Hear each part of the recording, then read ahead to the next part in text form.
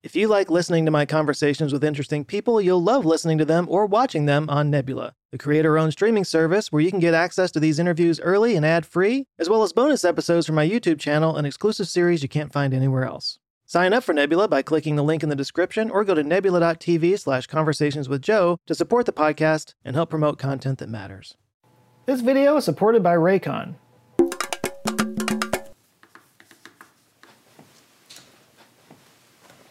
What you working on? Oh, nothing. Just, the biggest revolution in transportation technology in the history of mankind. That's it, huh? I've been working on this all night. It required me to take a mechanical engineering class and a physics class, and I had to learn some CAD software and stuff, but it's totally worth it because I think this is going to change the world as we know it. Want to see it? Oh, I don't. Here. No, please, show me. I call it Omega Tube. It starts with a Hyperloop, but like a big Hyperloop, like a kilometer-wide Hyperloop. A kilometer-wide tube. Yeah. With a vacuum. Yeah. And inside that is another tube with a maglev track in it, just like a regular Hyperloop that travels at 500 miles an hour. Okay. But inside that tube is another tube. A Hyperloop inside a Hyperloop. Okay, and inside that tube is a railgun that shoots it at another 1,500 miles an hour. Okay, you still with me? Okay, and inside of that tube is another tube, and inside of that tube is a Falcon 9 rocket that can go an extra 2,500 miles an hour, and inside of that is a pulse nuclear rocket that can travel at 5,000 extra miles an hour. You could get from New York to LA in like 30 seconds. So, what'd you think? Our tree's still up. Oh, yeah. Should probably take that down. But the idea, though? Oh, it's garbage. Yeah, I'll burn this in the backyard. The Hyperloop. Few things split a crowd more than this crazy idea of a vacuum tube with a pod traveling faster than a commercial jet. Some people think it's the future, others think it's a literal pipe dream. It's been discussed on and off here and there on this channel for a while now, but there's actually been some recent news about it, so I figured it was worth giving it a little bit more airtime. So just in case you don't know what the Hyperloop is, it's basically a high-speed train traveling through a tube at vacuum pressure. There are many different ways of doing this, as we'll get into here in a second, but the basic idea is that you can get a train to go a whole lot faster if you can just remove all that pesky air around it. Like whenever you talk about space flight or orbital speed, the speeds at which you're traveling are just out of this world. Yeah, I just did that. But the reason you can go so fast is because there's no air to push against. There's just nothing creating any friction for you to work against, which is why when you start going back into the atmosphere, even in that super high atmosphere that's really thin, you're going fast enough that it creates a plasma around you. The air just bursts into flames as you hit it. So it's kind of like a way of creating space-like conditions here on Earth, which is why it's easy to see why a rocket guy like Elon Musk might be into it. He drew up a white paper for it back in 2012, and he described it as a combination between a Concorde, a railgun, and an air hockey table. Which might not be the best comparison because Concordes are out of business, railguns still don't really exist, and air hockey is, air hockey is pretty awesome actually. But the thing is, Elon drew out this white paper and he drew some interest in this project, and then he just kind of made it open source and walked away from it. And if I may editorialize for just a second, look, Elon Musk is a very, very polarizing figure. So a lot of people discount Hyperloop right out of hand because anytime somebody talks about Hyperloop, they automatically bring up Elon Musk. It's practically called Elon Musk's Hyperloop.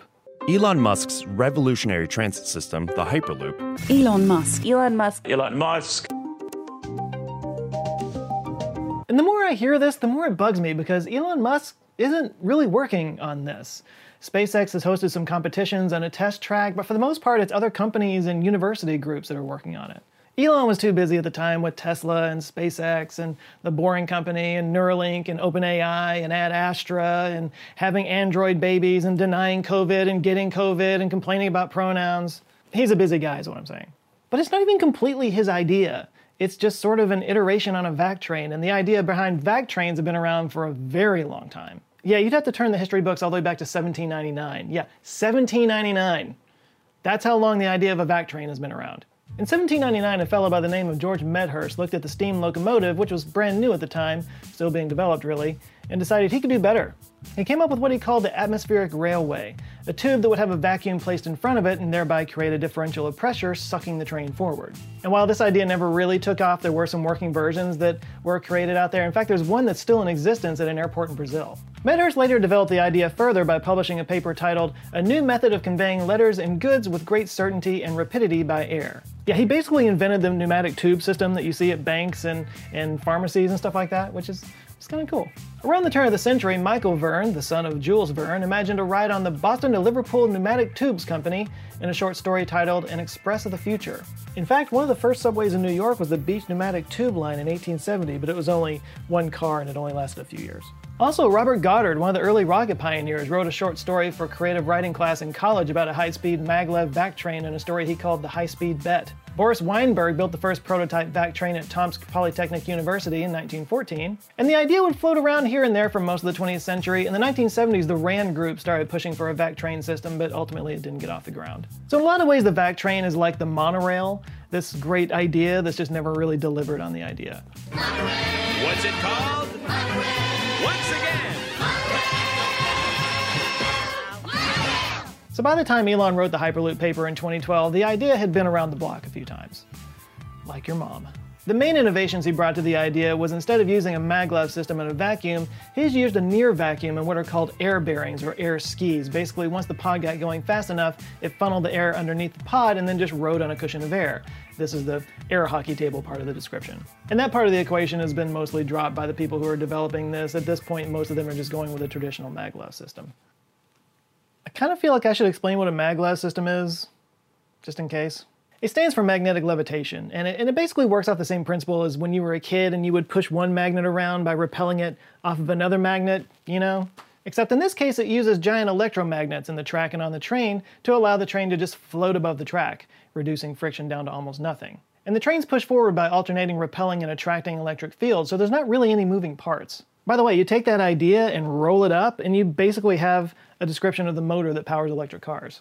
There's various versions of maglev, like the linear induction motor and the linear synchronous motor, but the point is they're electric, so they're emission-free, and they let the train go extremely fast. How fast? Up to 375 miles an hour on a superconducting maglev, which I should say 600 kilometers per hour, because there's none in the United States. Although they are popular in China, Japan, and Korea. Which, boo, by the way, because that could get from Dallas to Houston in 45 minutes. Boo. But if it goes this fast while still pushing through our atmosphere, just imagine how fast that could go in a vacuum. And that's basically what Hyperloop is. It's a maglev train in a vacuum tube. But if you want to talk celebrity billionaire entrepreneurs that are into Hyperloop, you shouldn't be looking at Elon Musk. You need to be looking at Richard Branson. Branson's company Virgin bought out the early startup Hyperloop One and began pursuing the concept under their new name Virgin Hyperloop, because unlike Elon Musk, Virgin has nothing else going on. And Virgin actually has some builds going on right now, including one in India to connect Mumbai to Pune, I believe that's how it's pronounced. It's a 100-mile Hyperloop and it's being funded by Saudi money. Feel free to read into that however you will. And as of right now, they've got projects being considered all around the world, including in the USA, Canada, Mexico, United Kingdom, and others in India. There's also cargo versions of Hyperloop being considered, which I can imagine Lex Bezos being interested in. But all that being said, Virgin's making some great headways, and they're already doing some tests, which, as Elon always says, you know, everything works in a lab. That doesn't mean it's going to work out in the real world, but we'll see if they come up with more concepts, and we'll see what works out in the future. And if they do manage to pull it off, they will finally make possible an idea that's been floating around since 1799, which is kind of amazing when you think about it. But they aren't the only people working on this. Hyperloop Transportation Technologies is based out of Toulouse, France, with a commercial prototype in the UAE and a cargo prototype in the port of Hamburg, Germany. They're looking to not only get people to places faster, but our things as well. These guys incorporate some of Elon's ideas, like integrating solar panels into the tubes, and they use what they call a passive maglev system. It uses a magnet arrangement called the Halbach array to make them stronger. That, combined with some other proprietary tech, they've called Inductrack. One of their bigger projects in the works is the Chicago, Cleveland, and Pittsburgh route, and they've done some tests and determined that a Hyperloop would have a net economic positive, but this was their own analysis, so grain of salt. Transpod is one of the more sci-fi looking projects, but they're also way behind the last two. It uses a couple of propulsion methods, including an axial compressor at the front that diverts air out the back, and uses an ultra-high-speed contactless power transmission that they call Quantum Power. They also have a self-canting mechanism they call Jet Glide that allows it to easily rotate in tight curves. Like most of the Hyperloop tech, it's a low-pressure tunnel that allows for super fast speeds up to 1,000 kilometers an hour. They seem to have a good team together, but they also seem to be lagging as they're not doing a full test by 2022-2023.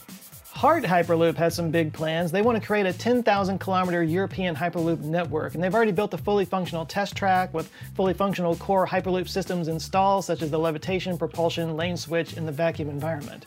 Now, there's a few things about their approach that are unique. For one thing, their pods are actually suspended from the tracks above the pod. The other is theirs incorporates lane switching technology, which I have no idea how that works. But this would allow them to branch routes from one line to another, more like a subway system. In fact, they seem to be thinking more about how to integrate their system with traditional infrastructure. They also use a permanent magnet propulsion system, which is more expensive but far more efficient. So yeah, big plans, but at the moment they've only accomplished a low speed test, and I mean low like grandma on a Sunday slow. But they're working to build a coalition of private and public companies working together to get Hyperloop done in the best way possible, called the Hyperloop Development Program. But as of right now, they've got a long way to go.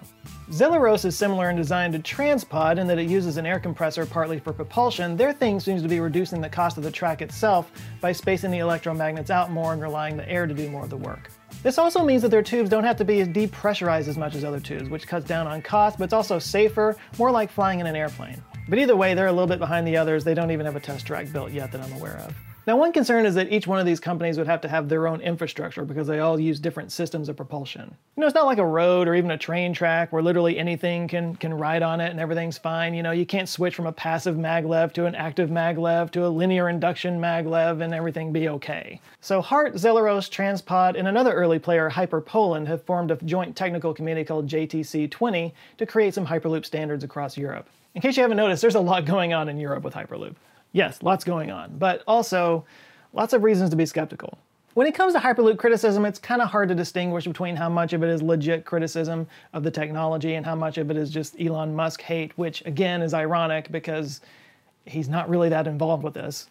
And a lot of the Nelson ha-has that I've seen directed toward Hyperloop have to do with the rudimentariness of the technology and the demonstrations that have been so far. Although I don't feel like that's really fair because they are just demonstrations and prototypes and they're just testing out specific parts of the technology. I mean, comparing these tests with what Hyperloop could be to me is like comparing the Apple Newton to the iPhone 12, you know? Everything has to start somewhere. But yes, there are major issues to contend with if Hyperloop is ever going to become a legitimate form of transportation. First and foremost is the vacuum tube. Have you ever seen a tank implode? Yeah, have you ever wanted to be shrink-wrapped by steel? Yes, nature abhors a vacuum, and if you're inside of that vacuum, nature abhors you. It's difficult to keep a freight tanker at vacuum pressure. Imagine hundreds of miles of tube. And then there's the temperature differentials between day and night that cause expansion and contraction, plus the shock waves of the train going through over and over again. Metal fatigue is definitely a thing. A lot of the criticisms I've heard about the Hyperloop involve the threat of terrorism, that somebody could take it down really easily. I mean, just shooting a bullet at it would completely take out a whole section of it. So that's valid, but I think even beyond that, it's just the structural challenges of wear and tear and maintenance over time. Not only would that become really expensive, but you would just have to constantly stay on top of that to prevent some kind of disaster. Plus, keeping a vacuum pressure in such a large tube over a long period of time would take a lot of energy. I think that might actually remove any of the green arguments for Hyperloop. Now, there is an option that could help with that, and this will probably make the whole thing a little bit more confusing, but tunnels. Because along with Elon being brought up whenever Hyperloop is mentioned, I also see the Boring Company being brought up whenever Hyperloop is mentioned, as if the Boring Company was there to create tunnels for Hyperloop, which is not really the point. I mean, correct me if I'm wrong, but I've never really seen Elon say that one is made for the other. Yeah, the Boring Company was always involved with just shuttling cars around in regular tubes. There's nothing vacuum pressured about them that I've ever seen, so they don't really have anything to do with each other. But that being said, tunnels being bored through solid rock might have more structural stability than a metal or fiberglass tube. So there is an opportunity there. And then there's the issue of speed for human travelers. You know, we're talking about going 500 miles an hour, and trains do derail. Or detube, I guess, in this case. I mean, look, astronauts on the space shuttle are traveling 17,000 miles an hour, but they're like hundreds of miles away from anything else. Now, of course, every time human transportation is leveled up in speed, there's been arguments that it's not safe because it's so much faster, and all those different transportation methods have been made safe, so maybe this is another example of that. And there are other problems like land rights. I mean, if you think it's easy to take over farmland, then you've never met a rancher who hates the system. So that's going to be a long and costly process, which is one of the reasons why a high-speed train has not taken off more in the United States. Now, many say that Hyperloops could just travel right alongside our existing, highway infrastructure, but the turns on the Hyperloop, because they're going so fast, are going to have to be so wide that's going to be practically impossible. And last, but probably most important, is the argument that when it all comes down to it, the economics just might not be there. Ultimately, you have to sell enough seats to make the whole venture profitable, and when it all comes down to it, these pods just don't carry as many people as, say, a plane or a train. Now, what we might see is cargo Hyperloops for manufacturing and shipping hubs. If it's that much faster than airplanes, then that might actually be a feasible option. We could work out all the kinks in the cargo systems before we ever put people on there, and it would definitely increase confidence in potential human passengers in Hyperloop if we'd been doing it with cargo for a while and it all had been proven safe. And that might be kind of cool when you think about it. Those pneumatic tubes that I mentioned earlier about, the banks and the pharmacies and stuff, like, that was kind of a thing back in the day. Buildings were built with these massive pneumatic tube systems so that somebody at the top floor could deliver a message down to the people at the bottom floor, or the middle floors or whatever. I mean, it was like the internet of its day. Who knows? Maybe that's how we'll move things around in the future. We'll bore tunnels throughout the country and just fling stuff around from one place to another underneath the surface, fewer trucks on the road, fewer planes in the sky. It's not the worst idea. But I think for a lot of people, when it comes down to it, Hyperloop is just the next big thing, it's become this big cash grab. We've seen so many disruptions to fundamental infrastructure over the last few decades that everybody wants to be a part of the next one. And that leads to crass opportunism at the best, straight up scams at the worst. So look, I get the criticism, and as I just mentioned, there are many valid ones. But hey, if some Saudi prince wants to throw billions of dollars at a burgeoning technology, I'm not gonna stop him. Although, these are dark times, and there's probably a lot of people that could use that money, so I get that argument too. So maybe in a decade or so, we could be whisked around the country in the luxury of a Hyperloop, or we could be talking about that crazy thing that people flush billions of dollars down the toilet trying to make happen. I mean, Hyperloop would be cool, but to be honest, for me, just give me a high-speed maglev system. That'd make me happy. Come on. Because right now it takes forever to get anywhere in this state, which I have to fill the time by listening to podcasts. On my Raycon earbuds. So I've talked about Raycon in the past and how I was in the market for new earbuds, and that's just happened to be when they reached out to me, and it turns out I kind of fell in love with them. They're actually pretty great. And I've had them now for like 8 months. Honestly, I've never had any major problems with them, and in fact, I just recently got an Apple Watch, and it's been kind of great. I can go for a run without having to take my phone because this syncs and plays right off my watch. It's like magic. It's awesome. These are the E25 Everyday earbuds. They fit great. They sound awesome. They come in a variety of colors and have a bunch of different silicone ear fitting thingies, so they'll work with you even if you have weird ears like mine. They come in this sweet little magnetic carrying case. They just snap right in there, and they charge off the battery in the case, which gives you 6 hours of battery life. 6 hours! Seriously, I've only had these run out like once in the 8 months that I've had them. We're all stuck in our homes with each other these days, but you can just pop these babies in and you can watch your content on your phone or on your TV or whatever and not bother the other person. These will save your marriage. I also like that you don't need a PhD to use them. They're super intuitive. They've got buttons on each one of these, so if you want to go to the next song, just click twice this way, go back, click twice this way. If you want to up the volume, 3 times this way, 3 times that way, super easy. And they're also like inconspicuous, like you wouldn't even know I had them on. They're about half the price of comparable earbuds, and if you go to buyraycon.com/joescott or just click the link in the description, you can get 15% off of that. Now, I seriously was considering paying quite a bit more for some custom-fitted earbuds because I just have so much trouble finding earbuds that actually fit my ears, but then these came along, they fit great, and I've had no problems with them, so yeah. So yeah, if you're in the market for some earbuds and you don't feel like mortgaging your home to pay for them, I can definitely recommend these. I've had a really great experience with them. So yeah, get 15% off when you click on the link down in the description below. Tell them I sent you. I think you'll enjoy it. All right, thanks to Raycon for supporting this video, and a huge shout out to the Answer Files on Patreon who are forming an awesome community and supporting the channel and helping me build a team and everything. I want to shout out some names real quick. We've got Sammy Yakubi, LG Beckwith, Shelby Ray, Dr. What? Nathan Mariorna, Sean Gibson, Jonathan Lewis, Darren Fulton, Trevin Bietti, Dave Portnoy, Molly Scrivens, John, Katie Reed, Bradley Battles, Tony J. Dietz, and Harrison Mills. Thank you guys so much. If you'd like to join them, get early access to videos, exclusive live streams, and all kinds of other goodies, you can go to patreon.com/answerswithjoe. Please do like and share this video if you liked it, and if this is your first time here, Google thinks you might like that one, and because they're watching you all the time, They're probably right. So you can go check that out, or any of the others that might be recommended here on YouTube. And if you enjoy them and you're not subscribed, I encourage you to subscribe, because I come back with videos every Monday. But I guess I'll put it to you guys, not that I need to say this, but do you think Hyperloop is gonna happen? Do you think it's a scam? Start sharing your Thunderfoot videos down in there. I know you're going to, but I would like to hear what you think about it. So discuss in the comments below.